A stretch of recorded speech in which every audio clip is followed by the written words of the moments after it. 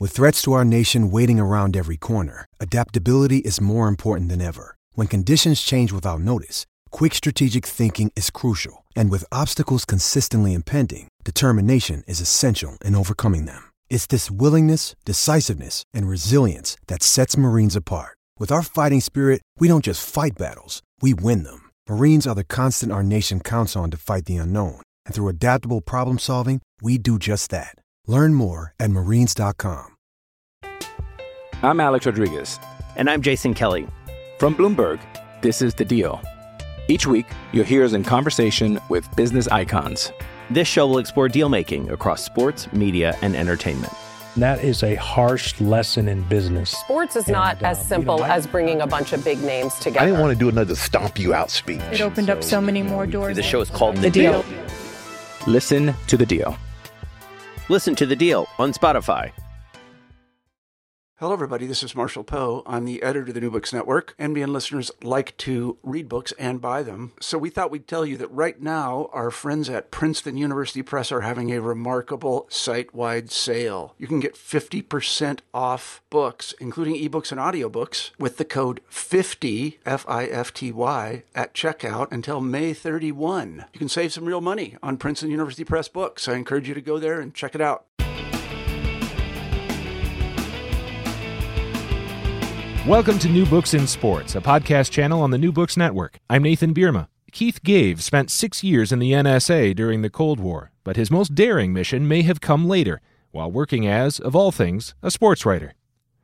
In the late 1980s, Gave was asked by the Detroit Red Wings to reach behind the Iron Curtain and initiate contact with the team's newest draft picks, 2 players on the Soviet Union's famed Red Army Hockey Club. His hazardous quest helped pave the way for an unforgettable era in hockey, one that would eventually feature 5 former Soviet players playing together in Detroit, leading their team to an elusive Stanley Cup championship. Some sensitive and bizarre details of how the Russian Five was assembled by the Red Wings were never disclosed before Gave told all last year in his book, The Russian Five, a story of espionage, defection, bribery, and courage, and in a documentary, also called The Russian Five, on which Gave is a producer. I asked Gave how a hockey beat writer ended up writing a real-life spy thriller.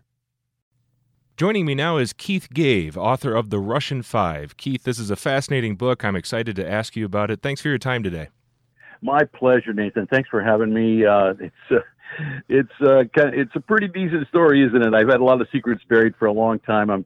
With this book, I was finally able to get a lot of stuff off my chest and tell a pretty good story, I hope. Well, speaking of secrets, you have one of the most interesting stories of what you did before sports writing, of any sports writer I know, and that is that you worked as a Russian linguist for the NSA at the height of the Cold War. I suppose there's a lot you can't tell us about your work, but what can you tell us about what you did before the events of this book? I can tell you that the only reason I wound up doing that was to stay out of Vietnam. I was drafted in December of 1970 by Richard Nixon, and at the time, everybody being drafted was going to Southeast Asia. I didn't want to go there. I had too many friends who I lost or came back kind of messed up, and I didn't want any part of it. So rather than be drafted for 2 years, I enlisted for 4 on the condition that they send me not to Southeast Asia, but to Monterey, California, to Russian language school for 6 hours a day, 5 days a week for a year. That I studied Russian, and then I didn't know what on earth I'd wind up doing with it. They needed Russian linguists, and I had a friend of mine who had done that in the Air Force, and I kind of raised my right hand and volunteered for that. And after a year of language school, they sent me to an intelligence school, a spy school down in Texas, spent about 6 months there, and then they shipped me off to West Berlin back when the wall was still surrounding the city.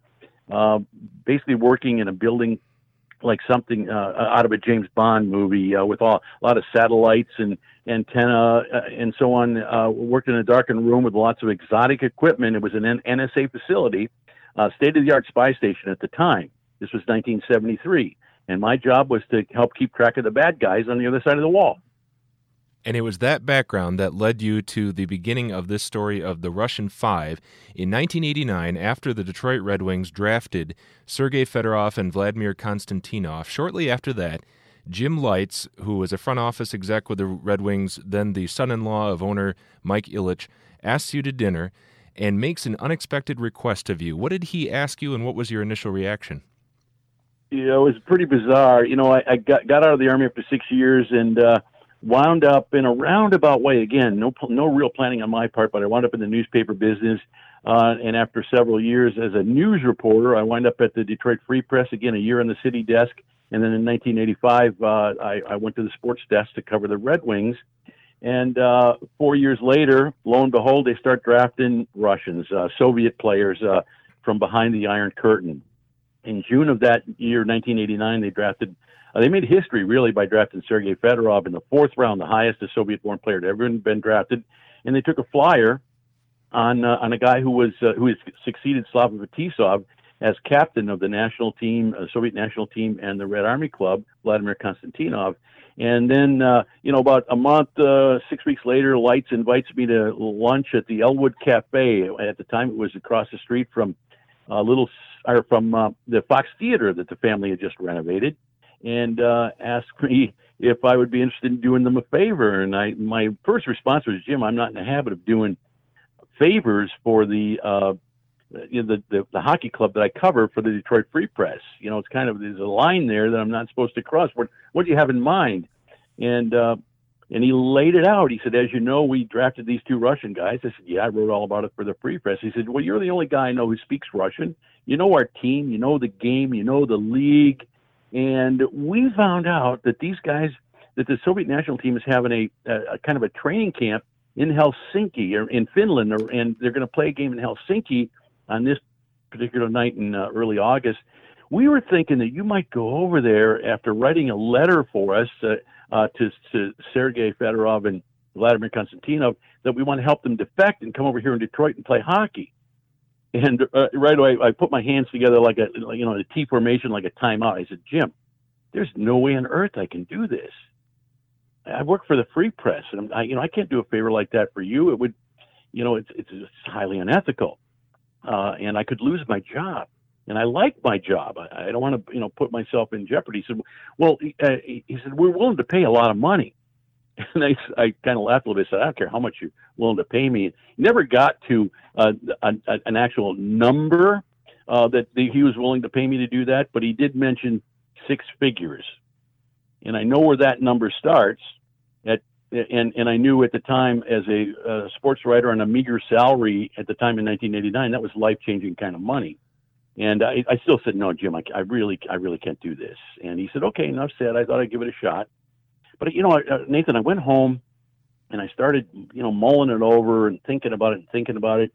I'd read enough books by journalists from like the New York Times, Washington Post, and AP and so on who've been over there, who had, covered the news out of the Soviet Union for 2 or 3 years. So not often, but occasionally at least, they find themselves in the middle of passing messages back and forth from various operatives from intelligence units, KGB, CIA, and so on. Wittingly or unwittingly, sometimes they're in the middle of these things. And I said, you know what, maybe I can do that. And I called Lites back. This is a few days after we met for lunch. And I said, there might be a way we can do this. He said, how's that? And I said, first of all, I'm not going to take a dime. I don't want any of your money. I'll pay my own expenses. I will go over there. I'll write a letter. I know what you want to say. We went over it again. I said, I'll write the letters, and I'll do my best to meet with these guys and find a way to pass along these messages somehow. And if I do that, I'll do that on one condition. He said, what's that? And I said, I want to be your first phone call when these guys start coming over here so I can have the news first for my readers at the Detroit Free Press.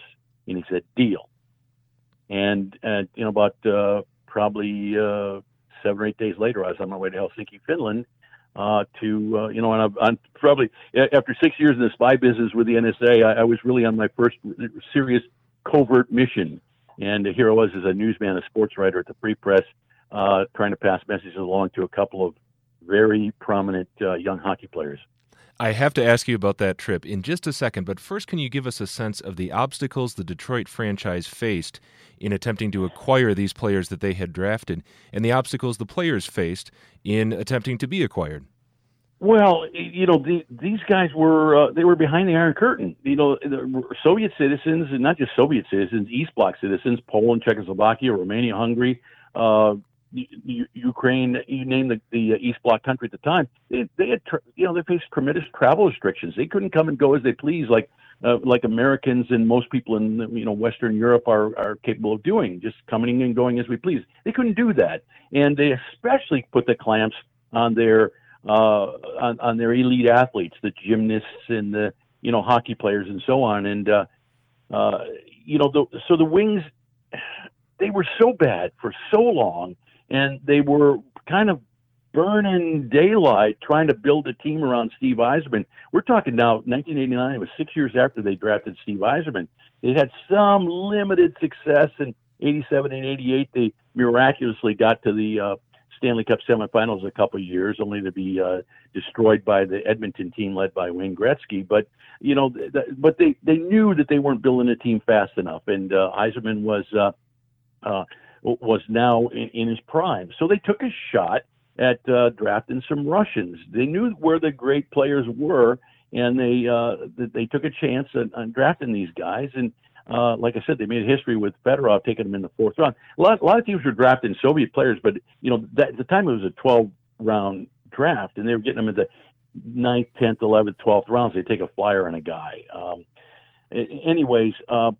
So the players couldn't come and go. The Red Wings couldn't just draft these guys and sign them and bring them over like they could Swedes, Finns, people from Switzerland, Denmark, Germany, wherever else they're bringing hockey players over from now. They couldn't do that in places like the Soviet Union and Czechoslovakia. Now remember this too, Nathan. In 1980, actually the year they drafted Steve Yzerman, in 1983, in the 5th round they drafted a guy named Peter Klima from Czechoslovakia, again behind the Iron Curtain.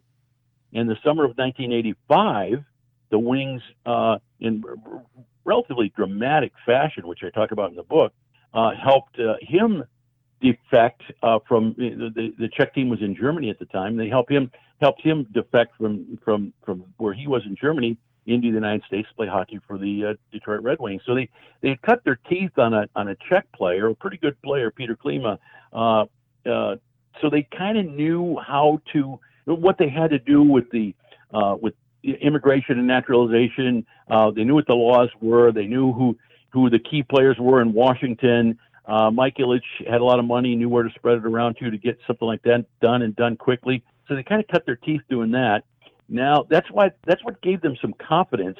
If they drafted these Soviet players, if there was ever a chance to get a message to them to let them know that the Wings were interested in helping them come to North America to freedom to play hockey in the best league in the world, they kind of knew how to do that.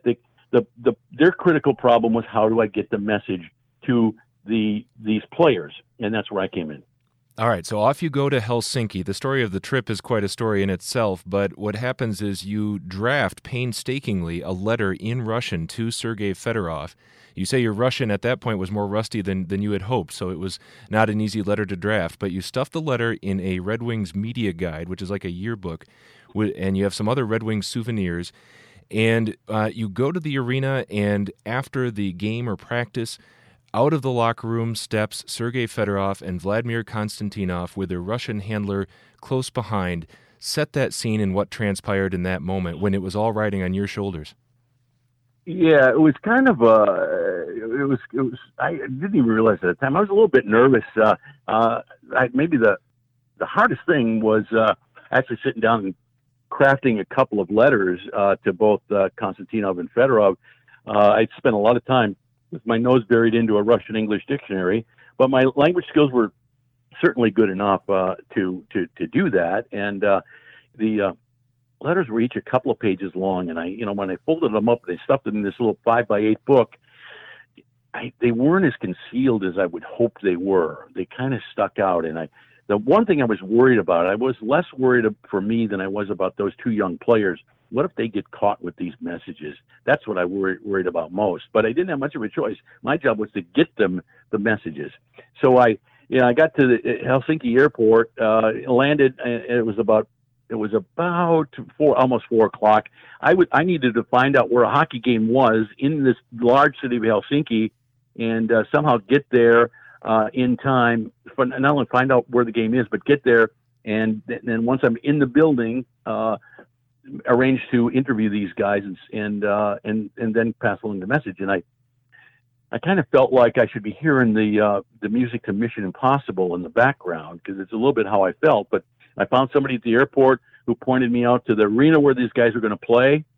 There's a hotel right across the park from the rink there, and I hopped in a cab, went to the hotel, checked in, took a quick shower, saw my bed there that looked really comfortable. Now, I've been up for more than 24 hours straight, and I'm pretty tired, and I wanted to take a little power nap, but I did not. I hustled across the park to the arena, and I got there just as the players were getting off the bus to play this game, just as the Russian players were arriving, and got in the building using my NHL media credential. I got in. And now I'm in the building. I'm walking around the arena. I'm trying to find somebody, a promoter, one of the organizers, a sponsor of the event, somebody who I could introduce myself to, show my credentials, and say, I'm from Detroit, and I'm here to see these two Russian players who were drafted by the Detroit Red Wings. Do you think you could get me down for an interview? And it took me a better part of 2 periods, and I was getting pretty nervous, Nathan. I thought I was going to fail. Just getting, I got this far, and I'm wondering how am I going to get down there. Finally, I ran into a guy. Said, "Oh yeah, we can do that, no problem." He said, "Do you speak Russian?" And I fibbed a little bit. I said, "No, I really don't." He said, "Well, we Finns, because we're not right next door to Russia. We all speak a little bit of Russian. I can help you." And I said, "Oh, that would be great." I said, "My Russian is not very good." It was better than I let on for him. Anyways, after the game, they beat the Finns. Sergei Fedorov was brilliant, as you would imagine. After the game, took me down into this corridor just outside the Soviet dressing room. Not like North America, where the reporters get to go in, you just wander around the dressing room and introduce yourself and start chatting up a player and taking notes for an interview. They brought both Vladdy and Sergei out. They ripped them right out of the showers. It looked like they both had white towels around their waists, and they're dripping wet. And they got goosebumps all over because there's a sheet of ice right behind us. And I introduced myself as a reporter from Detroit, the Detroit Free Press. I said, I don't know whether you know this or not, but the Red Wings have drafted you to play on their team someday. And they wanted, I said, I'm here on behalf of my newspaper to interview you, to write about you for my newspaper back home for the hockey fans of the Detroit Red Wings. I said, I understand this is not a really good time for a formal interview. Maybe we can arrange we can do this by telephone in the future. But in the meantime, and I gave them little lapel pins, little Red Wing lapel pins, business cards from everybody. And I showed them on the sheet of Red Wings draft choices in 1989. I said, Sergei, there you are right there, number 4, 74th overall in the 4th round.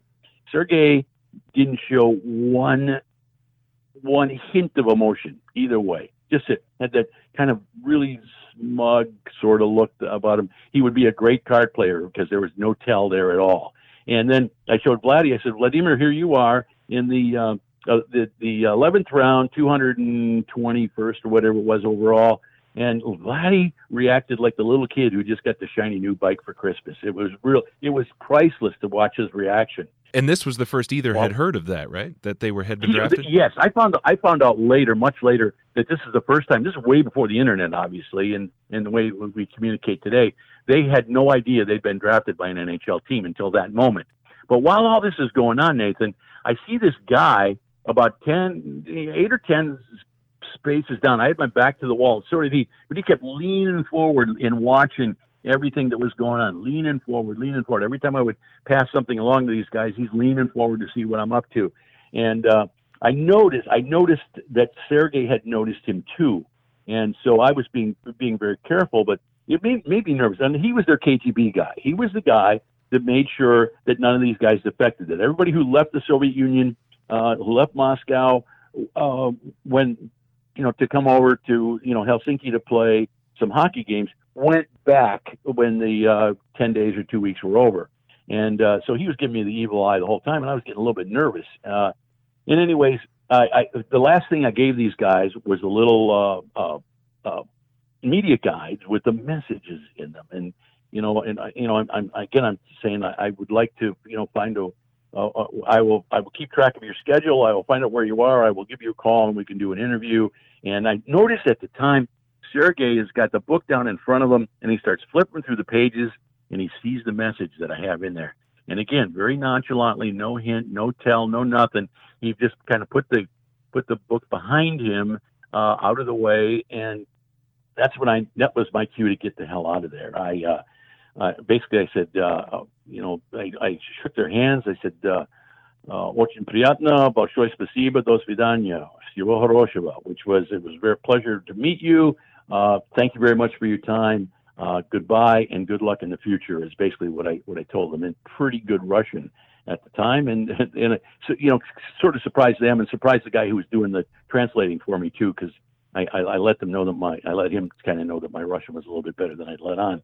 But anyways, that was then I just beat feet and got out of there, and I spent the next 3 hours or so just walking around the city of Helsinki all over the place, looking over my shoulder the whole time to make sure I wasn't being followed. I was a little bit nervous about that, but to be honest with you, I was more nervous, more concerned about those kids, they're 18, 19, 20 at the time, getting caught with those messages, because who knows what would happen to them had they been caught and they were actually starting to act on, what was in those letters. So that was quite harrowing, but that ended your direct involvement in this, and it initiates a long process by which both Fedorov and then eventually Konstantinov do come to America. The actual point of defection, I believe, occurred in Portland, Oregon, by Fedorov. Yes. And when it did, the Mission Impossible music should be playing the whole time, but at the moment he actually defected, you describe it as kind of a nonchalant moment, as it was, I guess, later told to you. Can you describe that? Well, the first, I'd like to describe kind of the postscript to my part of the story. I'm at home. I was living in Dearborn at the time, working at the Free Press. It's about, July. I think July was the Goodwill Games. And at the time, Ted Turner, Turner Broadcasting CNN, owned the event and so on. It was a big CNN deal. But I'm having dinner in the evening and my phone rang, and out of the blue again, there's Jim Lights, and said, Keith? And I said, yeah. I said, it's Jim Lights. I said, hi, Jim, how you doing? He said, great. Guess where I am? I said, I have no idea, Jim, where are you? And he said, I'm in Mr. Ilitch's plane, flying back from Portland, Oregon. Guess who's sitting next to me? And I said, I give up. He said, Sergey Fedorov. And I pushed my plate away. I got my notebook out. I said, okay, let's talk. And we shot the breeze for 10, 12 minutes or so. I got everything I needed. I'm looking at my watch to wonder if I can make the first edition deadline at the Free Press. And I finished up a quick interview with him. I called my desk and I said, what's going on page 1 tomorrow? And they said, why do you care? And I said, because whatever you got on page 1, I'm going to blow it away. I have a better story for you. And they said, what's that? I said, a young Soviet defector is on his way to Detroit to play hockey for the Detroit Red Wings. His name is Sergey Fedorov. And my editor paused and paused for a second. He said, you got 35 minutes. And so I hung up the phone and got my laptop out and started cranking away on a story as quickly as I could. 35 minutes later, I hit the button and sent it. The next morning at 6:15 in the morning, my Detroit Free Press landed on my doorstep like it used to do 7 days a week in the good old days of newspapers. I picked up the newspaper and took it out of the plastic sheath that it was in. There it was, page 1 above the fold, Soviet defector on his way to Detroit to play hockey for the Red Wings. And the people of the Detroit Free Press were the first people to know about it in the world because I was able to break that story. Jim Lights lived up to his promise. I had the news first. 2 days later, I was interviewing Sergey Fedorov at an ice rink in Oak Park. I think it was Oak Park. And, had another story. And from that moment on, everything related to the Russians Vladdy came the next year and so on. I had the stories first. That was my deal with the Red Wings. I had, again, back to that ethical dilemma I had. I was a beat guy making a deal with a source. I did them a favor and I got a lot back for my readers of the Free Press. Didn't make any money on it, but I got a lot of news first, and that's what was important to me. In that moment where Fedorov gets on the plane, he's actually in a hotel lobby and says goodbye to a teammate and just walks with the exec. It was sort of that straightforward, and from the outside it looked not dramatic. Well, it was somewhat dramatic. There was some drama involved for sure. You just a Soviet person, Soviet athlete just doesn't expect every day. It was a pretty big deal, but it had been planned fairly meticulously. I had nothing to do with it. I didn't know that it was coming at all. But Sergei had a friend that he trusted in the Soviet Union, in Russia at the time, who had some contacts, could make things happen, knew how to make them happen. And it turned out that the guy that he trusted was also another sports writer, a guy who worked for Pravda. And Sergei trusted him enough to let him know what was going on. And then this guy took it from there and made the arrangements with Jim Lites and so on. And they agreed to, Sergei wanted to wait to defect until his military obligation was over. He was now out of the Army. His father wanted him to re-enlist for 25 years and get the rank of captain, and he'd be stuck in Russia forever if that were the case. And Sergei said, "No, I'm not gonna stay in the Army. I'm gonna get out." And that was the smartest thing he could have done. And when that was, once his military obligation was over, he was able to defect, come here, and not be considered a criminal, a traitor.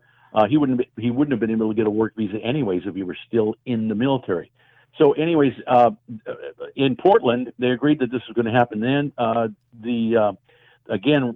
Jim Lites took Mike Ilitch's airplane out to Portland, and with the translator and with a couple of other people.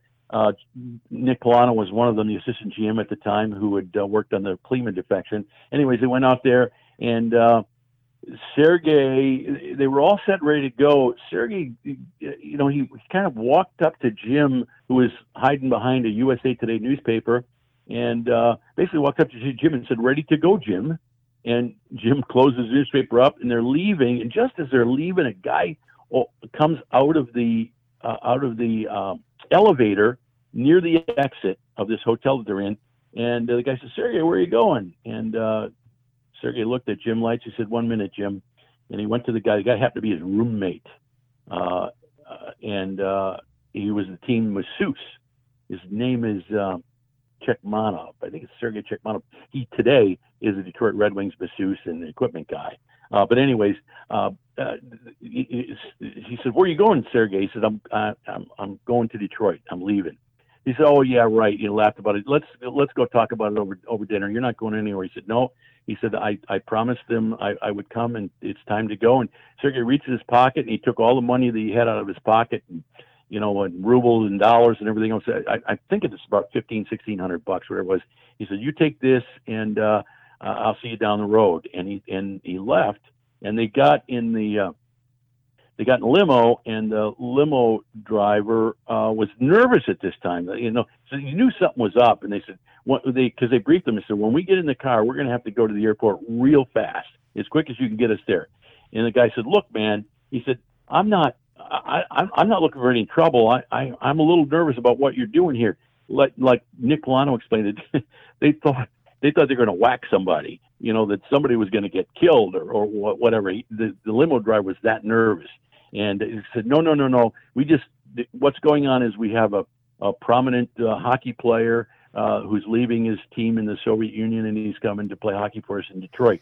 Just get us there quickly. And Lites gave him a $100 tip. They got in the car, and they bolted to the airport. And within 20 minutes or so, it was wheels up, and they were on their way to Detroit. And that's when Lites called me and said, "Sergei's with me, coming to Detroit." You describe Fedorov as one of the greatest players ever to play the game of hockey. What made him so unique a talent on the ice? Well, I truly believe he was, and don't take my word for it. Take Wayne Gretzky's word for it, or any of the great players who played with him or against him. Steve Yzerman, another one, or take Scotty Bowman's word for it. Those are all the Detroit coach, more credible opinions than mine. The Detroit coach who wound up putting the Russian Five together. But there was a time, Red Wings fans will remember, and I think it was 95, 96, somewhere in there. I should know the year offhand, and I don't. Where Sergei actually was moved to defense. There were some injuries on the blue line, and Scotty Bowman moved him to defense. And he played there for about 6 weeks. Sergei didn't like it very much. He liked to go with the puck a little bit or a lot, and he was real good at it. But I remember talking with Scotty about that because Sergei was resisting, and I'd written a little bit about it. And I said, how good is he really compared to some of the great ones? He said, Keith, if we kept him there, if Sergei wanted to play defense, full time, he would be an all-star defenseman. He would win the Norris Trophy as a defenseman in this league. He was already an MVP, and he had an MVP trophy, a Hart Trophy, and a Selke Trophy as the league's best defensive player. And Scotty Bowman's telling me he could win the Norris Trophy too as the best defenseman in the league, and I believed it. Now, let's keep in mind, not long ago, a week or so ago right now, Alex Ovechkin became the highest-scoring Russian-born player in the history of the NHL. And there are people out there who want to call Alex Ovechkin the greatest Russian hockey player in NHL history. Give me a break. He doesn't even come close. For 13 of his 15 or 16 years in the NHL, Alex Ovechkin couldn't find his defensive zone with a compass. He's horrible defensively. He's really good at scoring goals, but he's not a complete player. He wasn't a complete player by a long stretch.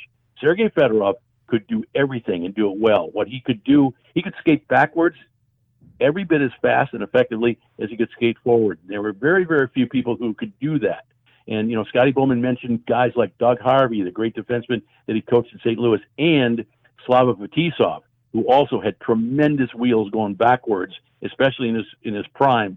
Like a lot of players do going forward. So Sergei Fedorov had just tremendous skills, and I don't care how many players you're bringing over from Russia, they're going to have a hard time competing at the same skill level that Sergei Fedorov did for a long time. For all of his years in Detroit, there was a time, probably for 3 or 4, maybe 5 years in the prime of his time in Detroit, where Sergei Fedorov was the greatest hockey player in the world, bar none. I'm Alex Rodriguez. And I'm Jason Kelly.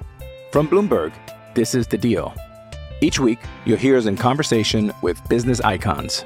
This show will explore deal-making across sports, media, and entertainment.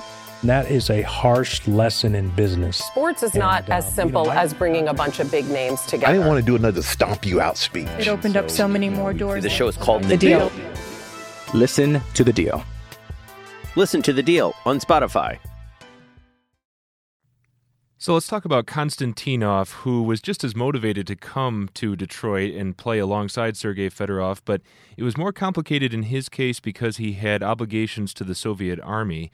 And I've got to ask you about this story. The stories up to this point were worth the price of admission for the book, but on top of this, we have bribery to Soviet doctors and a fake diagnosis. What was his fake diagnosis given by these bribed Soviet doctors, and why was that necessary to spring him from behind the Iron Curtain to come to Detroit? Yeah, that's a good. Vladdy has the greatest story of them all, and it's really, really quite remarkable when you think about it. Again, because of that, the lack of movement, lack of freedom. Now, let's keep in mind that the Berlin Wall fell in 1989. Not long after the Wings drafted both those guys, things were opening up. Soviet citizens were starting. They were getting some freedom of movement a little bit, but not the athletes, and certainly not people in the military. I mean, even the American military people can't travel wherever they want, whenever they want. So, but anyways, Vladimir Konstantinov is now, like I said before, is captain of the Soviet national team, captain of the Red Army Club, and held the rank of captain in the Soviet Red Army. And he had a 25-year commitment to the military. So he wasn't going anywhere for a long, long time.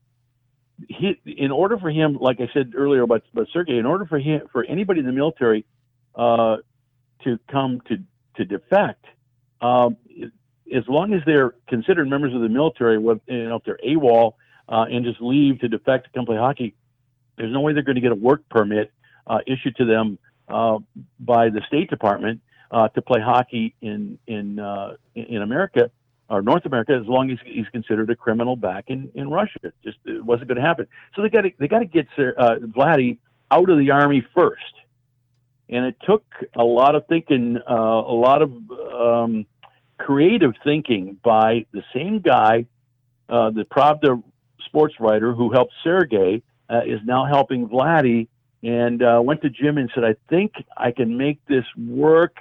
I'm going to need some money." And Jim said, "How much do you think you need?" And he said, I need about $30,000. I have to work with some doctors.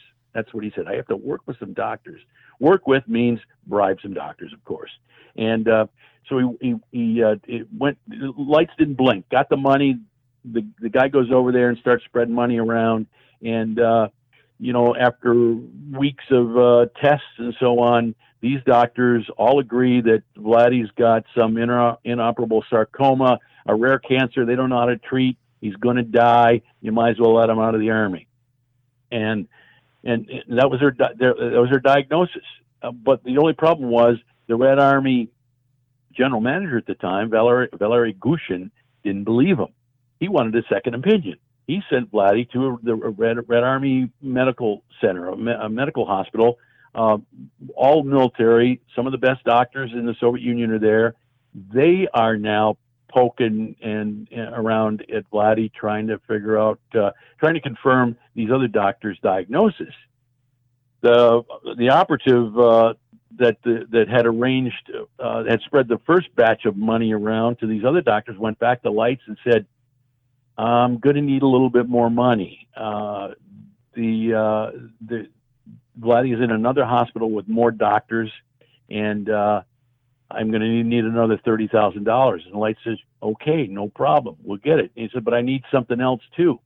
And Light said, "What's that?" He said, "One of the doctors wants a car. He wants the biggest American car they make." So Light said, "Okay, if that'll do it." The Lights went out and bought a big old Chevrolet Caprice. It was a huge car, big boat of a car. New car, bought it, had it shipped over to Moscow. Last he ever saw of it, but it wound up in the hands of a doctor. And again, the money gets spread around. The doctors all confirm the original diagnosis that Vladdy's got cancer. You might as well let him out. And so they too, took the money and said what they had to say to let Vladdy out. Now he's out. They're ready to come to Detroit, right? They're going to get on a plane and come to Detroit. That was right at that time. The hardline Soviets, the communists, hardline communists, who wanted their country back. They want to go back to the old way. They hold a coup. They take Gorbachev as kidnap the president of the country. And so Yeltsin, the guy who would succeed Gorbachev, is actually standing on a tank in front of the Russian White House, hundreds of thousands of people around, trying to stare down this coup, and he ultimately was successful. The hardline communists didn't get their country back. The coup failed. Gorbachev is free. Yeltsin succeeds him as president. And now Vladdy is free to travel, right? All well and good. They're ready to go. Now, during this demonstration, Vladimir Konstantinov and his agent, the guy who's orchestrating all this with Sergei and now Vladdy, his name is Valery Matveyev. And these two guys they're among the hundreds of thousands of people who are demonstrating. That's what the people do in Russia when and they have for hundreds of years demonstrating against their government. While they were demonstrating, somebody broke into the car and stole a briefcase. The briefcase containing all the documents, all the forged, the medical diagnosis, the passports, everything that they need to travel, get out of the country, come to America, and play hockey for the Red Wings. It's all gone, including about $10,000 worth of in cash that they needed to spread around to, anybody else on their way out of the country. Everything's gone. And so they're sitting around that night in Vladdy's apartment. He lives there with his wife, Irina, and their daughter, Anastasia, wondering what the heck we do next. And the telephone rang. It was about midnight, and a voice said, hello, is Captain Konstantinov, may I speak with him? And, they knew right away it was they call them the bandits, the bad guys, whoever stole the briefcase. And Vladdy took the phone, and basically the guys at the other end said, we've found all these documents. We'll gladly give them back to you. Maybe you have some memorabilia, some hockey sticks, gloves, a jersey, whatever. We'll trade you for those things. Maybe you can sign them for us. So Vladdy says, sure, I don't have much here, but I'll meet you. They met at a seedy part of Moscow behind some hotel. In the meantime, they got the agent who was helping Vladdy do this, Matveyev, got a hold of a gun also, because they didn't trust anybody. They got a hold of a handgun, which is really, really hard to do in Russia even today. But they got a gun, and just to protect themselves, met these people. They had the briefcase. They had all the paperwork. They asked Vladdy to sign all the stuff that he brought, a couple of sticks and gloves and skates, whatever. And they handed over the documents, the briefcase, and they looked in it and says, oh, great, it looks like it's all here. What about the money? Oh, well, we didn't find any money. There was no money there. We just found the briefcase, in a trash area. Well, they got the most important things they needed, the paperwork, all the paperwork, the medical paperwork, the passports, it's all there. They went back to the hotel, called Lights again and said, the airport's closed because of this coup, so it's going to be, we don't know when we can get them out. And Lights said, can you get them anywhere else besides, if you can't fly out, can you take a train? And Matveyev said, yeah, I think we can get them to, I think I can get them to Budapest, Hungary.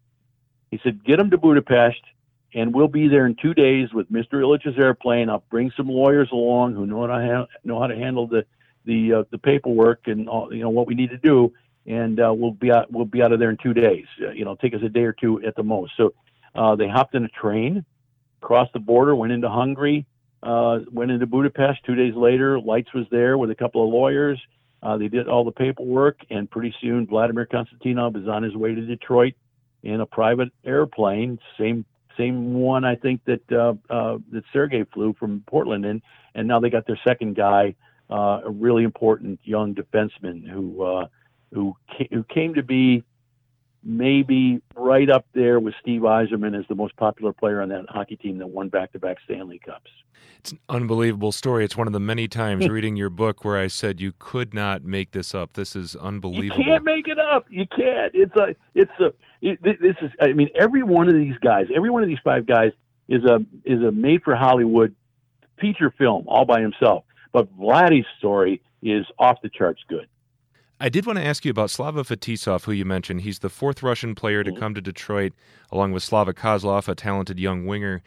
And Fetisov, one of the interesting things about him is he was the one member of the Russian Five, the five Russian players who had come to the Red Wings, who had played on the 1980 Soviet team that was upset, improbably, by the young U.S. team that went on to win the gold medal. And you note that one of the players on the U.S. team from 1980, Mike Ramsey, would later join Slava Fetisov in Detroit as a partner on the blue line, playing alongside Fetisov, who was still bitter about that loss and said, if we played you 100 more times, we'd win all 100. And Mike Ramsey said, yeah, you would. But it truly was a miracle, absolutely. But let me ask you about the stature that Fetisov had, both in Soviet hockey and in that locker room when he was acquired. It raised some eyebrows because he was past the prime of his career. What difference did Fetisov make on and off the ice on that team? Fetisov is, Slav Fetisov is Russian for Gordie Howe. I mean, they played different positions, but that's the stature that Slav Fetisov holds that kind of stature in Russia the same way that Gordie Howe does in Detroit. He is probably the most famous athlete in Soviet history, really. As a defenseman, he was, and we didn't see him in his prime. He was not even playing regularly with the New Jersey Devils when the Red Wings traded him and brought him to Detroit. But Scotty Bowman, Scotty being Scotty, the smartest guy in hockey by a country mile, not always the easiest guy to get along with, but I certainly respect him.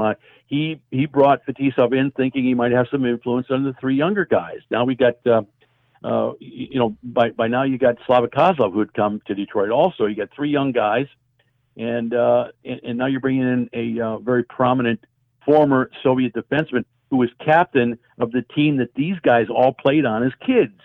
And they revere him like everybody in that era did with Slava Fetisov. And he's the kind of guy, and I've seen it happen more than once. These guys are giggling, laughing, whatever, talking, in Russian in their corner of the dressing room, and Fetisov will grunt a couple of words and look over them, and you can see three sets of heels just locking, and all of a sudden it gets quiet, and they're back to business. These young guys, Sergei and Vladdy and Slava Kozlov. Didn't happen a lot, but it happened enough. And I saw it. I saw it happen, and it was pretty impressive. But Fetisov was an absolutely brilliant hockey player in his prime. Played some pretty good hockey in Detroit in his latter years, for sure. I wish people could have seen him in his prime because he was something special. And when the Red Wings acquire Igor Larionov, it is the completion of the Russian five Russian players on the same NHL team. And the question immediately arises to Coach Scotty Bowman, when are you going to play them all together?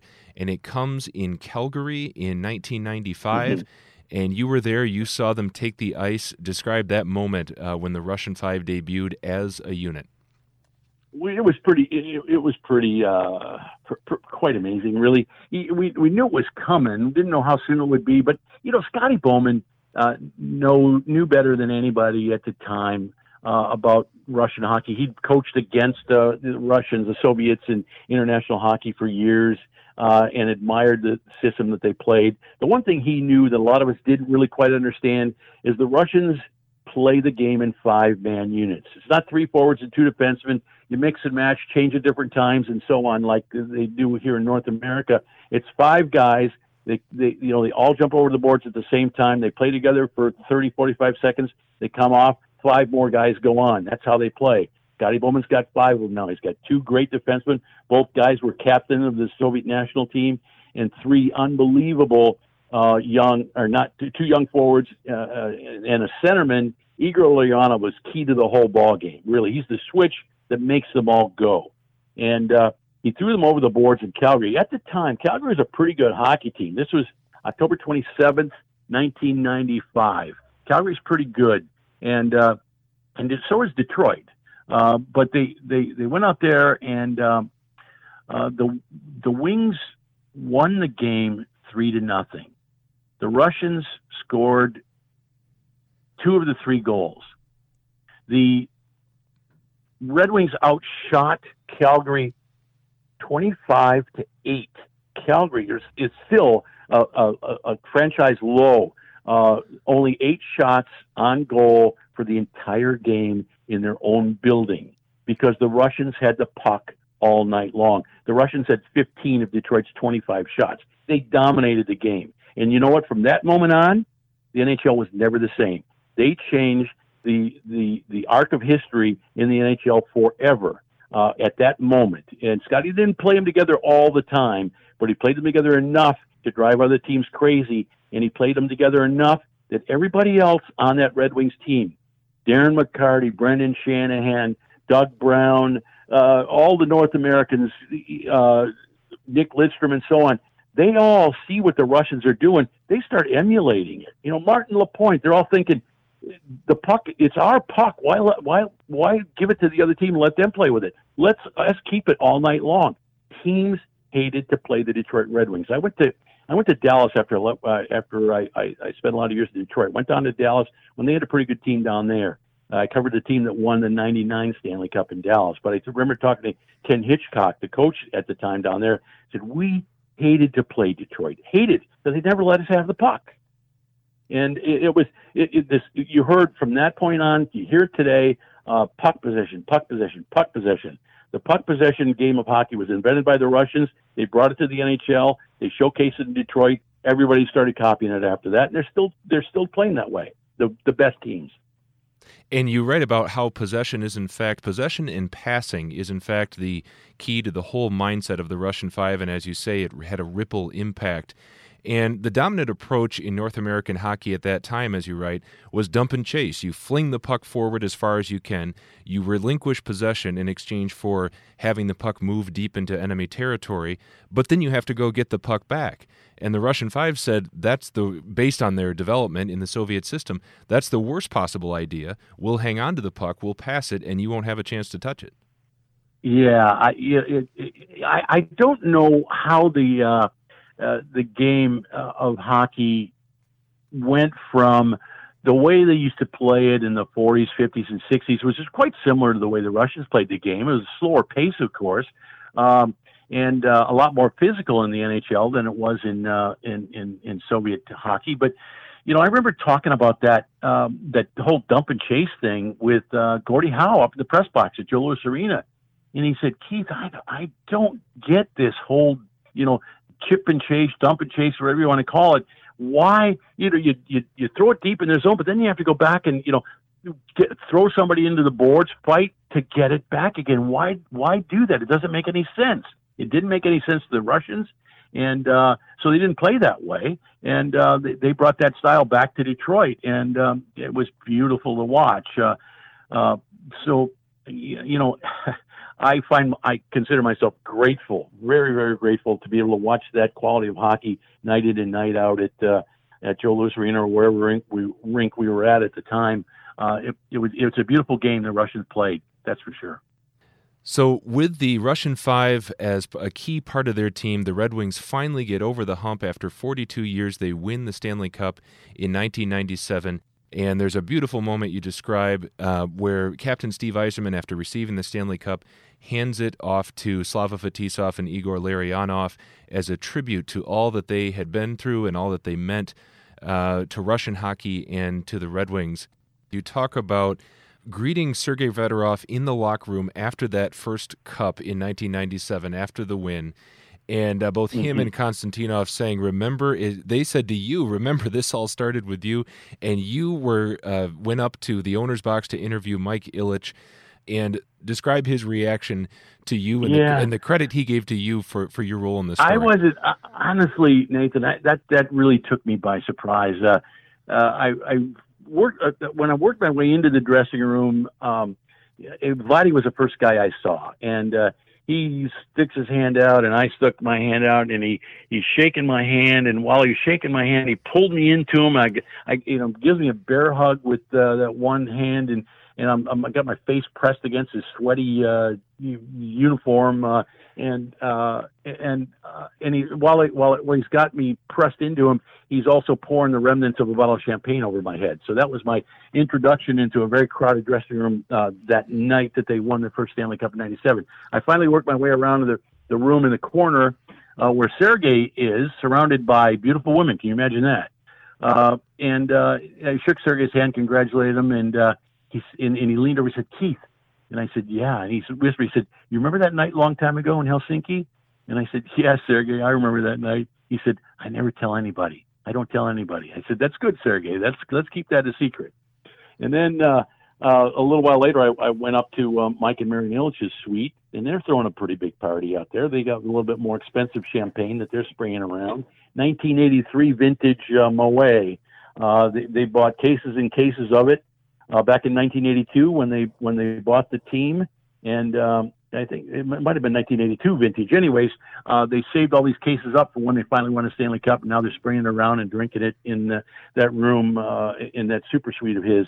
But Mike I finally got a couple minutes of his time, and I put my hand out to shake his hand, and he said, "I'm not shaking your hand. Get over here." And he puts both arms around me and gave me a big bear hug.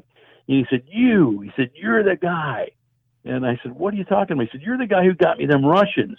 He said, "Without them, we're not celebrating here tonight.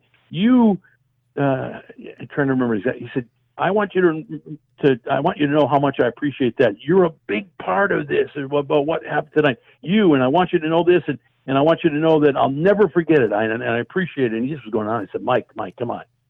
This is your night. I said, I did what I did, but this is all about you, doing what you had to do, putting together as many good players as you could, any way you could. And that's what Mike Ilitch did. Spent a lot of money, a lot of creative effort, getting those Russians, the first three of them over here, the young guys, to give his team a chance to deliver what they finally delivered on June 7th, 1997. I give him all the credit in the world.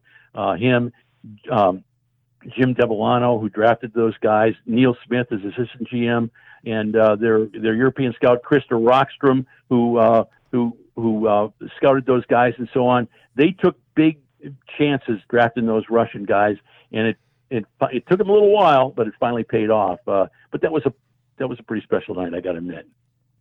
But that moment was so short-lived. Just 6 days after that, there was a players' party, and the players had rented limos to go from that party in case there was some alcoholic beverages consumed.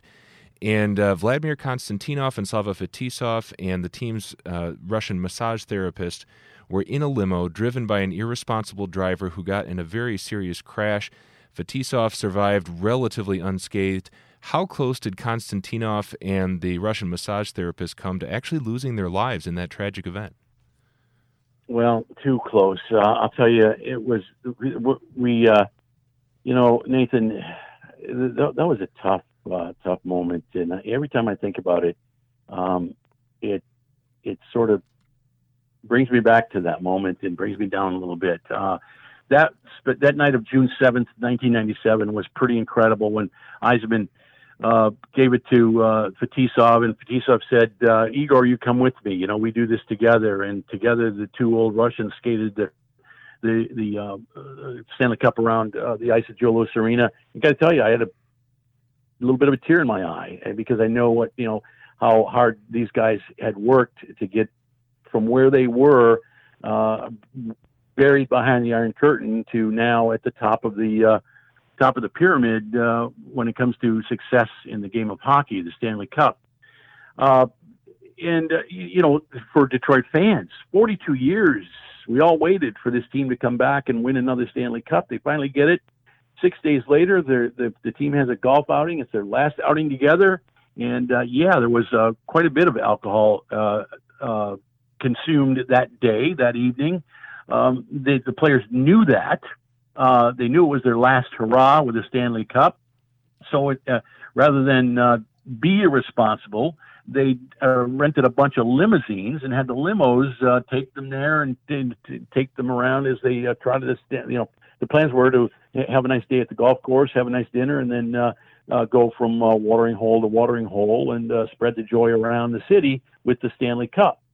But after a day of a long day in the sun, the three of the Russians, Fetisov and Konstantinov, and the massage therapist, Sergei Monatsakanov, decided they kind of had enough. They wanted to go home and at least take a breath, have dinner, and maybe catch up with the team a little bit later on. They got in their limo, headed back from the golf course. They're driving along Woodward Avenue, and you call him an irresponsible limo driver. I have more harsh description of that guy. Well, let's say it. He had a record, and he didn't have a license, and he fell asleep at the wheel, and he only got a year in jail. It's infuriating. It's absolutely infuriating. He fell asleep at the wheel, tired, and this is 8 or 9 o'clock. I mean, it's not even all that late. But in this guy, because of the airbag, he had bumps and bruises. He walked out of the hospital. He didn't even keep them. Sergei Monatsakanov and Vladimir Konstantinov both suffered severe closed head injuries. Doctors gave both of them that night, and for the next 10 days or so, they gave both of those guys about a 10% chance of surviving, period. Both did. Sergei Monatsakanov is confined to a wheelchair. He's paraplegic. He He's okay. His mind is not quite the same way. Same way with Vladdy. Vladdy can get around with a walker. At public events, he'll be in a wheelchair, but he can also get around in a walker. I saw Vladdy at the premiere of the Russian 5 documentary film that I had a chance to be involved in. And, every time Vladdy sees me, he sticks out his hand and says, "Oh, Keith," and he's got a big smile on his face, and he extends his hand, and, it gives me a nice firm handshake, just as firm and strong as the night that he won the Stanley Cup there in June. But I'd say a few words to him in Russian, a few in English, and smile, pose for a picture, whatever. And Vladdy remembers all those good times way back when, but he can't remember 5 minutes ago. He has no short-term memory at all. So he has a real difficult time with that part of his life. But otherwise, because he was such a strong man, the strongest man I've ever been around, really, he survived when an accident that would have killed most of us, and he's making the most of it, and still as beautiful a human being as I've ever met in my life. I cherish every minute that I get to be around that guy. Despite this tragedy, some of the other Russian players were determined to bring the Stanley Cup that summer to Russia, and you went on that trip.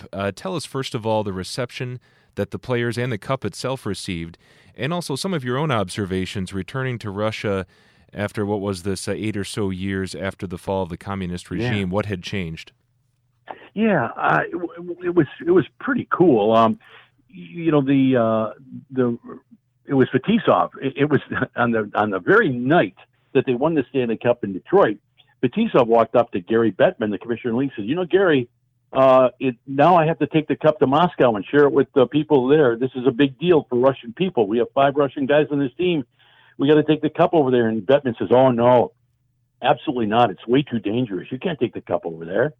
Sir, and Fetisov says, "Oh no, Gary, we're going to take the cup there. No, there's not even a debate about that."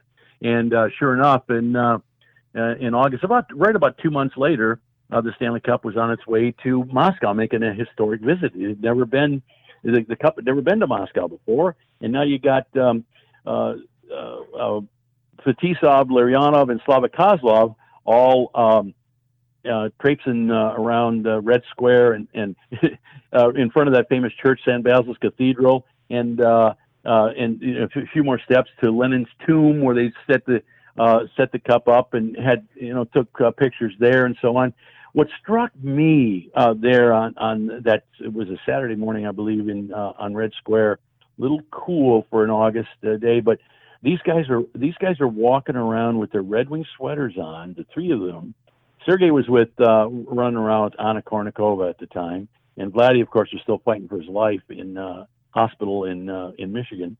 But these 3 guys are walking around Stanley Cup, and I saw the faces on the Russian people looking, recognizing Fetisov. They whisper, "Oh, look at the Fetisov. This is Fetisov here. It's Slava Fetisov, and here is Igor Larionov." Larionov is the Wayne Gretzky of Russian hockey, by the way. Both of them. It's like to see Fetisov and Larionov walking along Red Squares is like seeing, for a Detroit fan, Gordie Howe and Steve Yzerman walking down this Woodward Avenue in Detroit. So lots of recognition. Then you got young guy, Slava Kozlov. They don't know much about him other than he was one of those famous Russians who played with Detroit. So here's the other thing is that the Russians loved everything about Detroit. It was their team. The Detroit Red Wings was their team. It was soon enough after the fall of the Iron Curtain and so on, and lots of Russian players are going to North America and playing now. A very, very, very different country, Russia, from the former Soviet Union, 2 different countries really, and they loved everything about Americans, and it was just a really, really, really good time. Now, I went over there again in December 2014, making this film about the Russian 5. We interviewed Sergei over there, who was then general manager of the Red Army Club that he defected from, Slava Fetisov, who's a senator in the Russian parliament, and Slava Kozlov, who then was an assistant coach of Spartak, one of the club teams. Now he is the head coach of Voskresensk, where he grew up playing hockey. So we interviewed the three guys over there, but it's a very different Russia in 2014 than it was in 1997 when I went over there. They don't like Americans so much over there, as you'd expect, based on the stuff that you hear about the international politics, global politics, things that are going on between the United States and Russia these days. Not very friendly at all compared to the time I was there in 94 and then again in 97. The Russians are some of the nicest, greatest, kindest people. I love the Russian people, but politically, times are difficult again, and it really reminds me right now what's going on between the United States and the Soviet Union, or Russia, the same kind of feeling that I had in the 1970s when I was working at that intelligence site in the middle of the Cold War, and there was lots of anger and distrust and so on between the two countries. It's very different now than it was. Very special time in 1997 when these Russians helped Detroit win the Stanley Cup. I did want to ask you about that. This is not a political book and it's not a political interview, but watching things play out in international politics the last couple years, and it even struck me that your fateful meeting with those first two Russian players occurred in Helsinki, which was also the site of a controversial summit between the leaders of the U.S. and Russia last summer. What are your observations? What are your reactions as you see what's happening? There is a friendly relationship between the two governments. Just how friendly is the subject of a special counsel investigation? What's your reaction to this based on your experience in the Soviet Union, in Europe during the Cold War, and having been to the Soviet Union since then? Well, I have to be really, really careful what I say. I do have strong opinions. Part of how I am as a person. Some of it has to do with my time in the military and my distrust of foreign governments and so on. But a lot of it has to do with 40 years in the newspaper business. I've always been skeptical, and now I'm a full-blown cynic. I question everything, as I was taught to do as a newsman.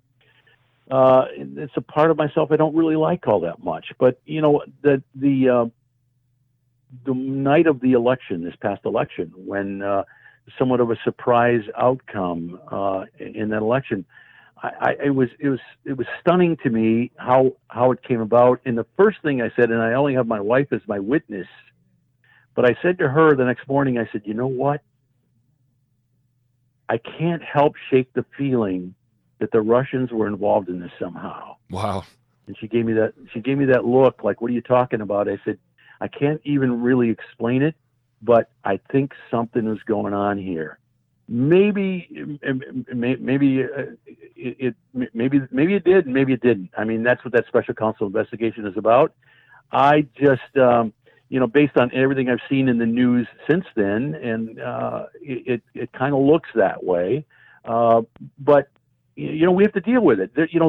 Vladimir Putin was a KGB agent. I think he was in East Germany when I was in West Germany. We were there at the same time, working on opposite teams.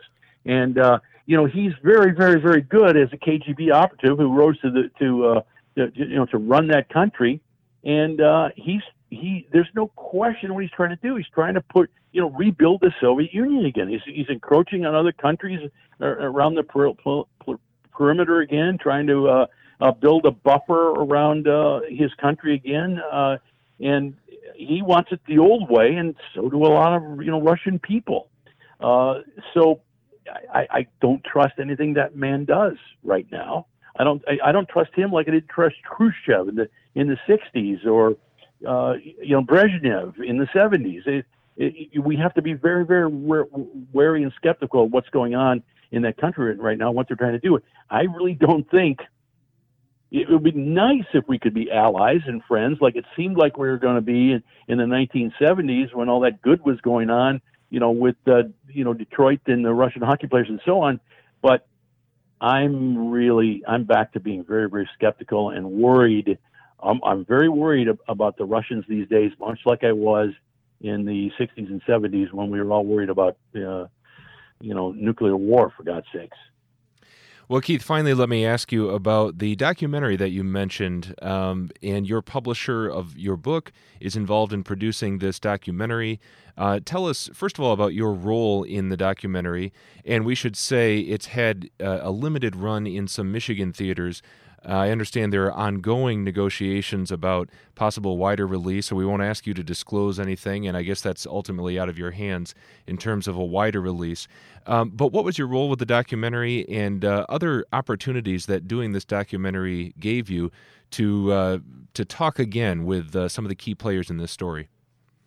Yeah, I will say that it was the book is really it was made possible by my involvement in the production of this film. I got a call probably in 2012 or 13, way back when, 6 years ago probably now, from a young guy who found me after talking with Jim Lights. He knew Jim Lights had had a big part in bringing Sergei and Vladdy over, and thought he would want to do a project, a documentary film about the Russian Five.